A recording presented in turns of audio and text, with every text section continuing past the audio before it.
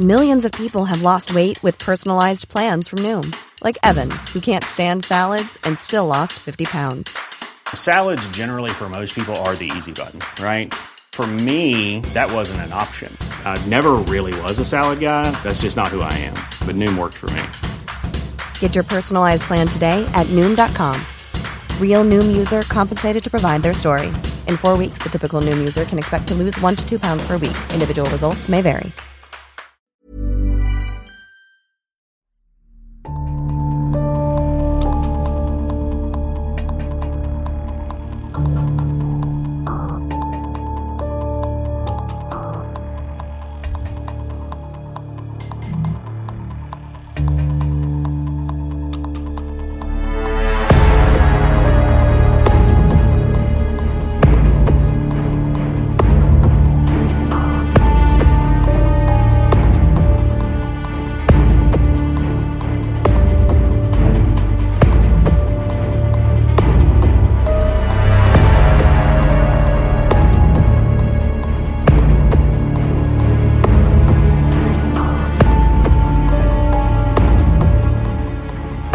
Welcome to the show, everyone. You are listening to Believe, Australian Paranormal and UFO Radio. My name is Cade Moyer, and thanks for tuning in. If you've had an encounter, get in touch with me. My email address is believe@ccradio.com.au, or you can message me on Facebook at facebook.com/Believe UFO Radio. If you enjoy this episode, there are a few things you can do to help the show. Firstly, you can go to iTunes and leave us a 5-star rating and review. Or you can share the show around social media with your friends and family, and that would help us grow. For our first episode, we have Phil joining us, and Phil had a pretty surreal encounter. He actually witnessed 2 UFOs essentially in combat, with it resulting with one of the crafts actually crashing to Earth. Okay, let's get into it. I want to welcome Phil to the show. Phil, thanks for coming on. Oh, that's no trouble at all. I have a very interesting experience, and I think I ought to share it with some people. We were speaking a little bit briefly before this, but I know you had an incredible encounter back in 1980. And if you could, would you mind taking us back to the very beginning of your encounter? Yes, look, I will. The event did begin in 1980. Look, approximately what we saw was 2 objects involved in a chase. And in the end, one of those objects ended up crashing into a tree. My brother and I witnessed the chase leading up to the crash, and another person witnessed the crash itself. And he actually was the one who reported it to the newspaper at the time. And you could Google, or anybody who's interested can Google his version of the events. So what my brother and I saw, we were back in February 1980. We were only 10 years old back then, and we'd just gone to bed. And he called out to me and said, "Phil, come and check this out." So I ran into his room to see what had caught his attention. Now, our house was perched on the side of a valley looking up towards the Stirling Township. At the end of the valley, there was a line of trees that sort of formed the skyline, and just above the skyline was a yellow object. This object was sort of hovering around with a slight wobble, and then it would dart this way and that, and then resume its hover. It was not behaving like any ordinary aircraft, and nor was it making any noise. So we could hear traffic usually winding its way up the valley, and so we knew what the sounds normally sounded like from objects or from machinery operating at the end of the valley. And this was not making any noise. It was dead silent. It was a beautiful, clear summer's night. So no noise, no wind. And so we watched this object, and it seemed to have a purpose. It was above, I'll describe it as where we believed it was above, somewhere around the Stirling Woodyard, doing something. And we watched this for several minutes. And then a second object came down. And the first one was yellow. The second object was a red colour. And that one came down, and it approached the yellow object. And then it reversed up. And then it approached the yellow object again, as if it was trying to prompt a reaction. And it got a reaction. The yellow one took off at lightning speed, and the red one was in close pursuit. Now, these objects did not behave like any conventional aircraft. I suppose they were, just to give you some idea on the sort of distances, they were probably 600, 700, maybe 800 metres from where we were. Their apparent size was a little bit larger than Venus and very bright. So they were very distinct objects in the sky. Where was I? Now, so they zoomed around. These objects zoomed around for several minutes like blowflies on steroids, chasing each other. A couple of interesting things happened. Every now and again, the yellow object, the one being chased, would sort of get stuck mid-flight, and it would shake back and forth as if it was sort of caught by some invisible force. Then the chase would resume. And these objects would accelerate from naught to, hundreds, if not thousands of kilometres an hour instantaneously. And the turns themselves were also instant. So there appeared to be no inertia. It was like watching ping pong balls bounce off the bat, just immediate turns and immediate accelerations. So there's nothing within the human inventory that even reflects what these things could do. We even had time at some point to run into my parents' bedroom and try to get them to come and watch this event, and they didn't. They told us to go back to bed. They probably thought we were making it up or something along those lines. So we came back and resumed watching the spectacle of these objects chasing each other above the tree line on our horizon. And eventually, the yellow object sort of had enough of this, and it took off to our right, sort of at lightning speed. It was almost a blink of an eye, and disappeared behind the hill, which was sort of to our right. We looked around for the red object. We couldn't see the red object either. So we're not sure quite whether it followed or whether the red object simply disappeared. But all up, the encounter lasted probably around 15 minutes. My brother and I hung around for several minutes longer, probably even an hour longer, hoping that they would return, but nothing came back, and that was the end of the show, and I ended up going back to bed. So this is sort of not like a movie where a camera follows these events to give you a seamless story that you can understand. It's more like a detective story. So we didn't know that there had been a crash or anything like that. That simply disappeared. But 2 days later, we went down to visit our grandmother. And our grandmother, the first thing she did was pull out a clipping from the newspaper. And the newspaper had described what was called a UFO crash in Stirling on the same night and approximately the same time, being around 9:45, 10 o'clock, on the same night that we'd seen this. So my brother and I, our credibility was restored instantly when my grandmother presented this paper, and our parents sort of wished they'd got out of bed and joined the witness box when requested by us. But that sort of, I guess that sort of proved to my brother and I that what we'd seen was something very valid. Now, I'll give you a quick description of Daryl's story, the story that appeared in the paper. Yeah, that would be great if you could do that. So Daryl, what he described hearing a loud crash and running outside to see what had happened. When he got outside, he couldn't see anything, but he could hear some loud creaking coming from around the back of his house.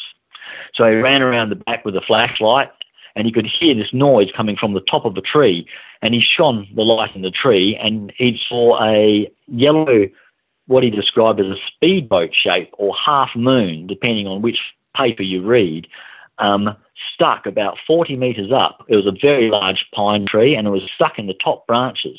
and there are some branches that have been torn down and broken, and there was damage to the tree. So the dogs that he has were large dogs, and they were terrified. They ran in the house, and he called the police. But by the time the police had arrived, the craft had disappeared. And so the only story that came out was his version plus damage to the tree was the only evidence.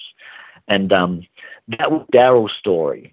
Did Darren happen to have any description of the size of the craft or anything like that? Yeah. He described it as a yellow speedboat shape approximately 8 metres in length and about 30 to 40 metres up in the tree is where it was wedged.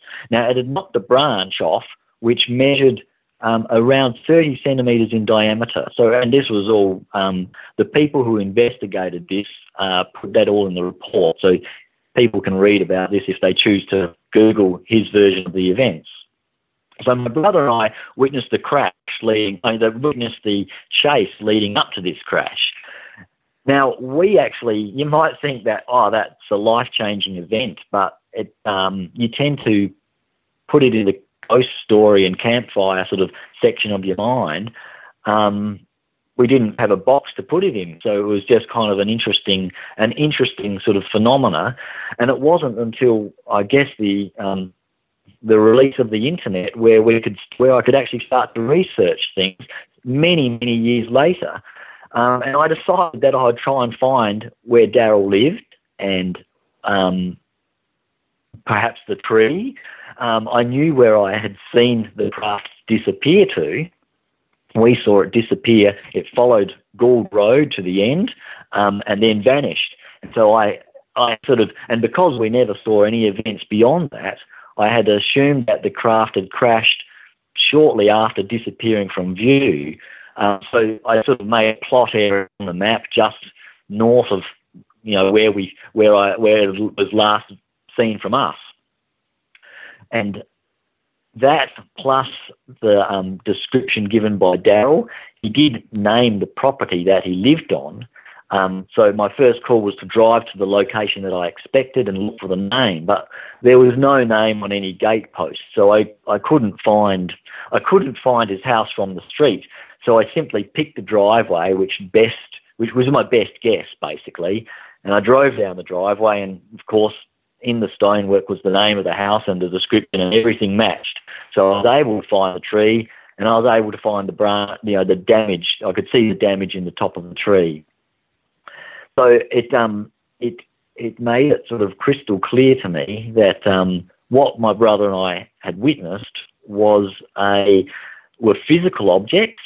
They were beyond any capability of human-made craft, and they were in conflict with each other. This was not a game. It was more like shooing away. It was as if one object was trying to shoo the other object away. I've never heard of an instance like this ever in my life. It's actually quite unique.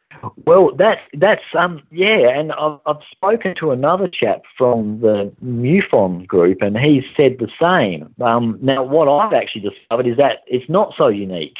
Again, since the internet, I've posted my story, and I've also spoken to a number of people, and I've probably come across maybe half a dozen similar cases, and including from people who I know, who not the same event but a separate event, and they don't all result in crashes, of course, but it certainly is very intriguing, and it certainly sort of leads you to questioning, well, what is going on? Because there seems to be two groups here with different agendas, if you want to call it that. But there seems to be conflict because other people have described similar sort of experiences. Do you think these were craft that were piloted by someone, or do you think they were kind of a bit more of a drone type of operation? Yeah, I have considered that, and my guess is that they were piloted. The size was certainly large enough for a number of beings to be in there, and the interesting sort of phenomena where when the red craft approached the yellow one, it didn't have an automated type, I'm going to shoot this thing out of the sky type response. It really tried to prompt a reaction from the yellow one, and so that suggests an unautomated type process, something where it's seeing, trying to get something to happen, and it's not just I'm gonna zap this thing and get rid of it. So what you're saying is you could actually see there was a bit of intelligence behind. One size fits all seems like a good idea for clothes until you try them on. Same goes for healthcare. That's why United Healthcare offers flexible, budget-friendly coverage for medical, vision, dental, and more. Learn more at UH1.com. And the way the Red Craft was approaching and kind of trying to antagonize the Yellow Craft. Certainly. Look, they were most definitely intelligently controlled, and it appears that they were piloted in this process as well. But that's all. It's speculation, of course, but they were definitely intelligently controlled, because one was certainly chasing the other, and they had very high capabilities. One was tailing this other one with enormous accuracy.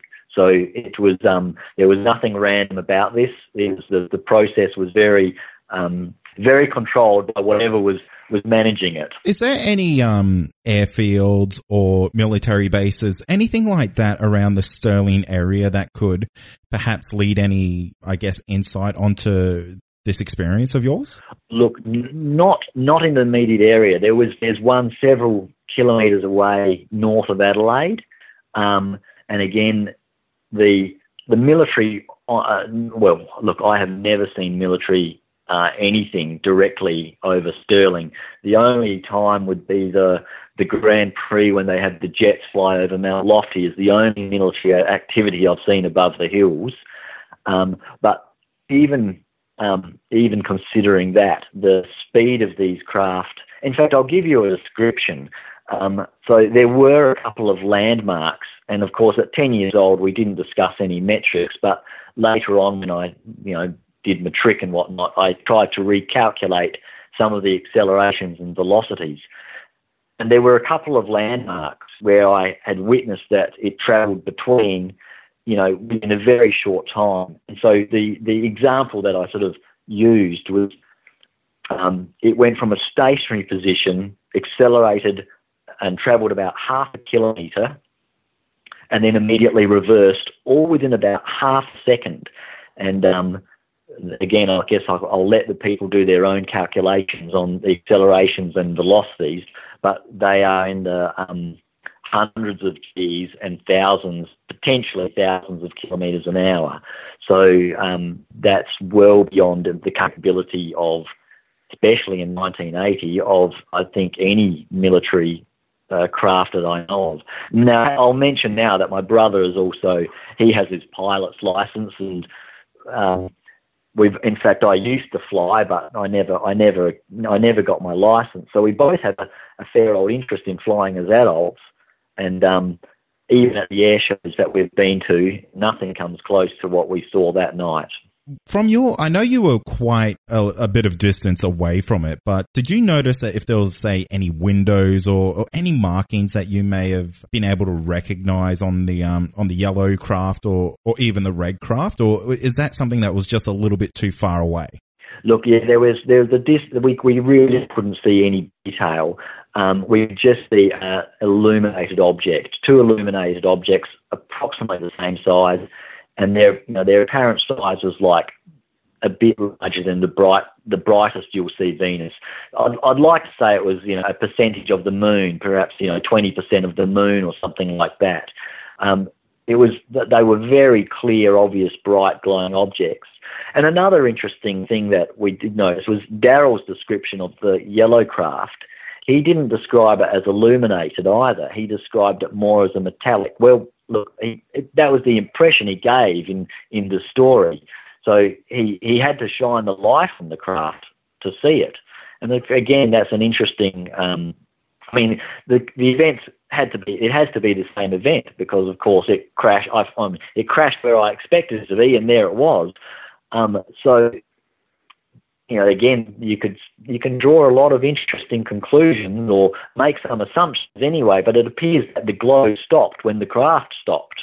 So that's another interesting little side story to consider. Yeah, definitely. Now, have you noticed, I guess, an increase of activity since you've had this encounter? No, look, this was the only encounter that my brother and I have ever experienced. So I've not seen any other UFOs. I've certainly in the last probably in the last 12 months. Now this is 38 years later, so all this happened a long time in the past. But I guess. Again, since I started investigating other people's stories and myself being able to find similar stories that sort of were so closely, which matched the description of mine so closely, I actually, I became sort of blown away at how this was possible and that this was not just a one-off event. And so I've sort of discovered that there are actually many events of UFOs, and they all have quite similar. Well, they don't all, but there are many similar descriptions, particularly in the movement, the lack of inertia, the lack of apparent inertia, and how they can accelerate and turn without changing speed. A lot of eyewitnesses describe that sort of movement. And especially the other people who have described chases similar to mine have blown me away, because in some of these circumstances I had not described my chase first, and when somebody else came out with a story that matched mine, I had to listen, of course, because it was just too similar. Do you think there's two different types of beings going at it? Yes, I do, and I would have to say there's certainly, I mean, this is where we get into the whole realm of speculation, but I would have to say that from what I've read and from what other people have told me about their own experiences is that there are multiple entities with multiple agendas. And my story was consistent with that. And again, I guess the proof lies within numbers of witnesses rather than any one particular story. Other people have described, well, again, multiple chases, and I have not seen any beings. So I've not seen any, aliens as are described in popular ufology. But there are certainly, descriptions of aliens out there. Did you notice any type of a military presence after the fact of this event within Stirling? No, there was no activity beyond that. And I did say that my brother and I actually stayed up for quite some time after, waiting to see if these would return. But I'll tell you a story from a woman. Now, I better not give too many details. She contacted me and described a very similar chase with a crash, and it wasn't too far from where I lived back then, but it was a different event. And in that situation, she told me that the military were involved with the cleanup, and that somehow she was connected to this, and they were told to be a bit quiet about it.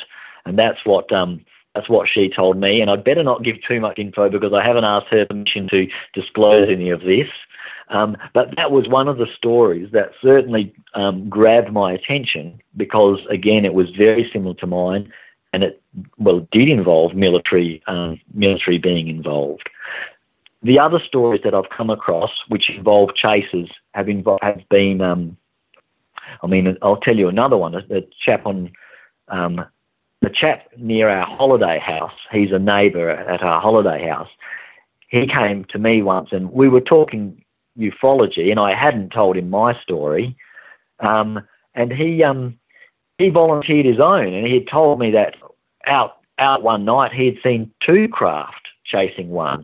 And again, the descriptions were quite similar to my own. There was no crash involved, But again, that reinforced my own confidence in that what I had seen and my interpretation of what I had seen was correct. That's amazing. It seems to be kind of a little bit of a hotspot around that area. Well, I haven't seen anything else, so I I can't confirm that. Yes. But look, let me give you the details of the newspaper clipping. Yeah, that would be great if you could shine some light on, I guess, what the media was kind of saying about the event. Yeah. So this was all reported in the Advertiser, I believe, around the 7th or 8th of February 1980, and so if one was to follow it up, you could Google Darryl Brown Stirling UFO crash 1980, and you might be able to find. I mean, I have personally found his story on a number of websites, and that will confirm. Well, that will confirm the crash, and it will tie in with what I've just told your listeners today. And there was in fact there were in total 4 witnesses of this event: myself, my brother, this chap Darryl, and another man. Now, I won't identify him because he hasn't given me permission to, but there was all up 4 of us witnessed the 3 of us witnessed the chase and 1 of us witnessed the crash. And it was assembling all of that information that makes it so significant. Look, I'm really interested to touch base with you again on this one, Phil, because it sounds like you're collecting a fair bit of information on it and kind of piecing a few things together. So, I have actually contacted his family. Now, Darryl passed away. He passed away just months before I began this investigation, so I wasn't able to find Darryl, which was upsetting. But I found his brother and his sisters and some other members of his family, and they've all confirmed Darryl's story. Although they did not witness the event, they all said that they believed Darryl was telling the truth. They just didn't know what to do with it. So that was, again, and they confirmed a number of other small details which were also quite sort of important in, I guess, confirming how real the event is, because you question your own belief system when you recognise that we are probably not alone and that entities are here. So I needed to, for my own personal well-being, I needed to make absolutely sure that my interpretation of what we saw was correct. It really would kind of make you question a lot of things that you currently know, or things that you think are right and wrong when you get kind of this type of experience happening in your life. Yes, and that's certainly been the case in the last 12 months when I sort of dragged this event out of my memory and began this process of investigation. It has been a roller coaster ride, and especially finding so many other pieces to this jigsaw puzzle. So I can't call myself a ufologist yet, but I've begun the process of taking this seriously. It's no longer in the campfire and ghost story section of my mind. It's been pulled out to the very forefront of something very important that humanity needs to look into, and I guess through my own experience and my own confirmation, I believe that we need to bring people together who've had similar experiences so that we can work out a bigger picture on what these entities are doing on Earth. Like I said earlier there, Phil, I'm super interested to see where you kind of get with your investigations and your contacting of other people and in regards to very similar circumstances. So, well, Gabe, my intention is to contact a number of these other people who have briefly told me their own personal stories with these other chases, and again, also some of Darryl's family have the original articles in the papers and magazines that Darryl spoke about. And I'd like to see if I could get a copy of those as well. So I'd be quite pleased to let you know how I go and if I have any luck finding that information. Yeah, definitely. That would be absolutely fantastic. We can share it on our social media outlets, put it on our website, and hopefully kind of spread that word out there a little bit for you. And maybe you can touch base with some, I guess, other people who may have witnessed the same event as you, maybe just from a different point of view. Well, that's true as well, because there may be other witnesses who I've not come across at this stage. So, yes. Well, thank you, Kay, for the opportunity to discuss it. Be sure to keep us updated on any new revelations that you do come across. No problem at all. Thank you very much. Thanks again, Phil, for joining me for this episode. And that's going to do it for tonight. And remember, if you have had an encounter, get in touch with me. My email address is believe@ccradio.com.au. Or you can message me on Facebook, and that's facebook.com/Believe UFO Radio. Until next time, stay safe, and you've been listening to Believe Australian Paranormal and UFO Radio.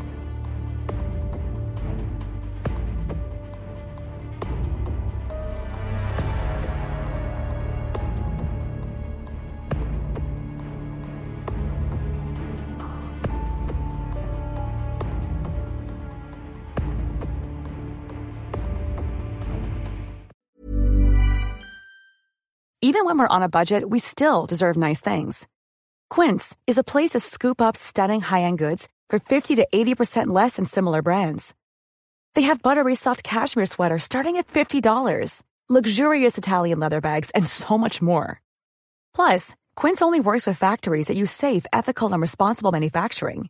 Get the high-end goods you'll love without the high price tag with Quince. Go to quince.com/style for free shipping and 365-day returns.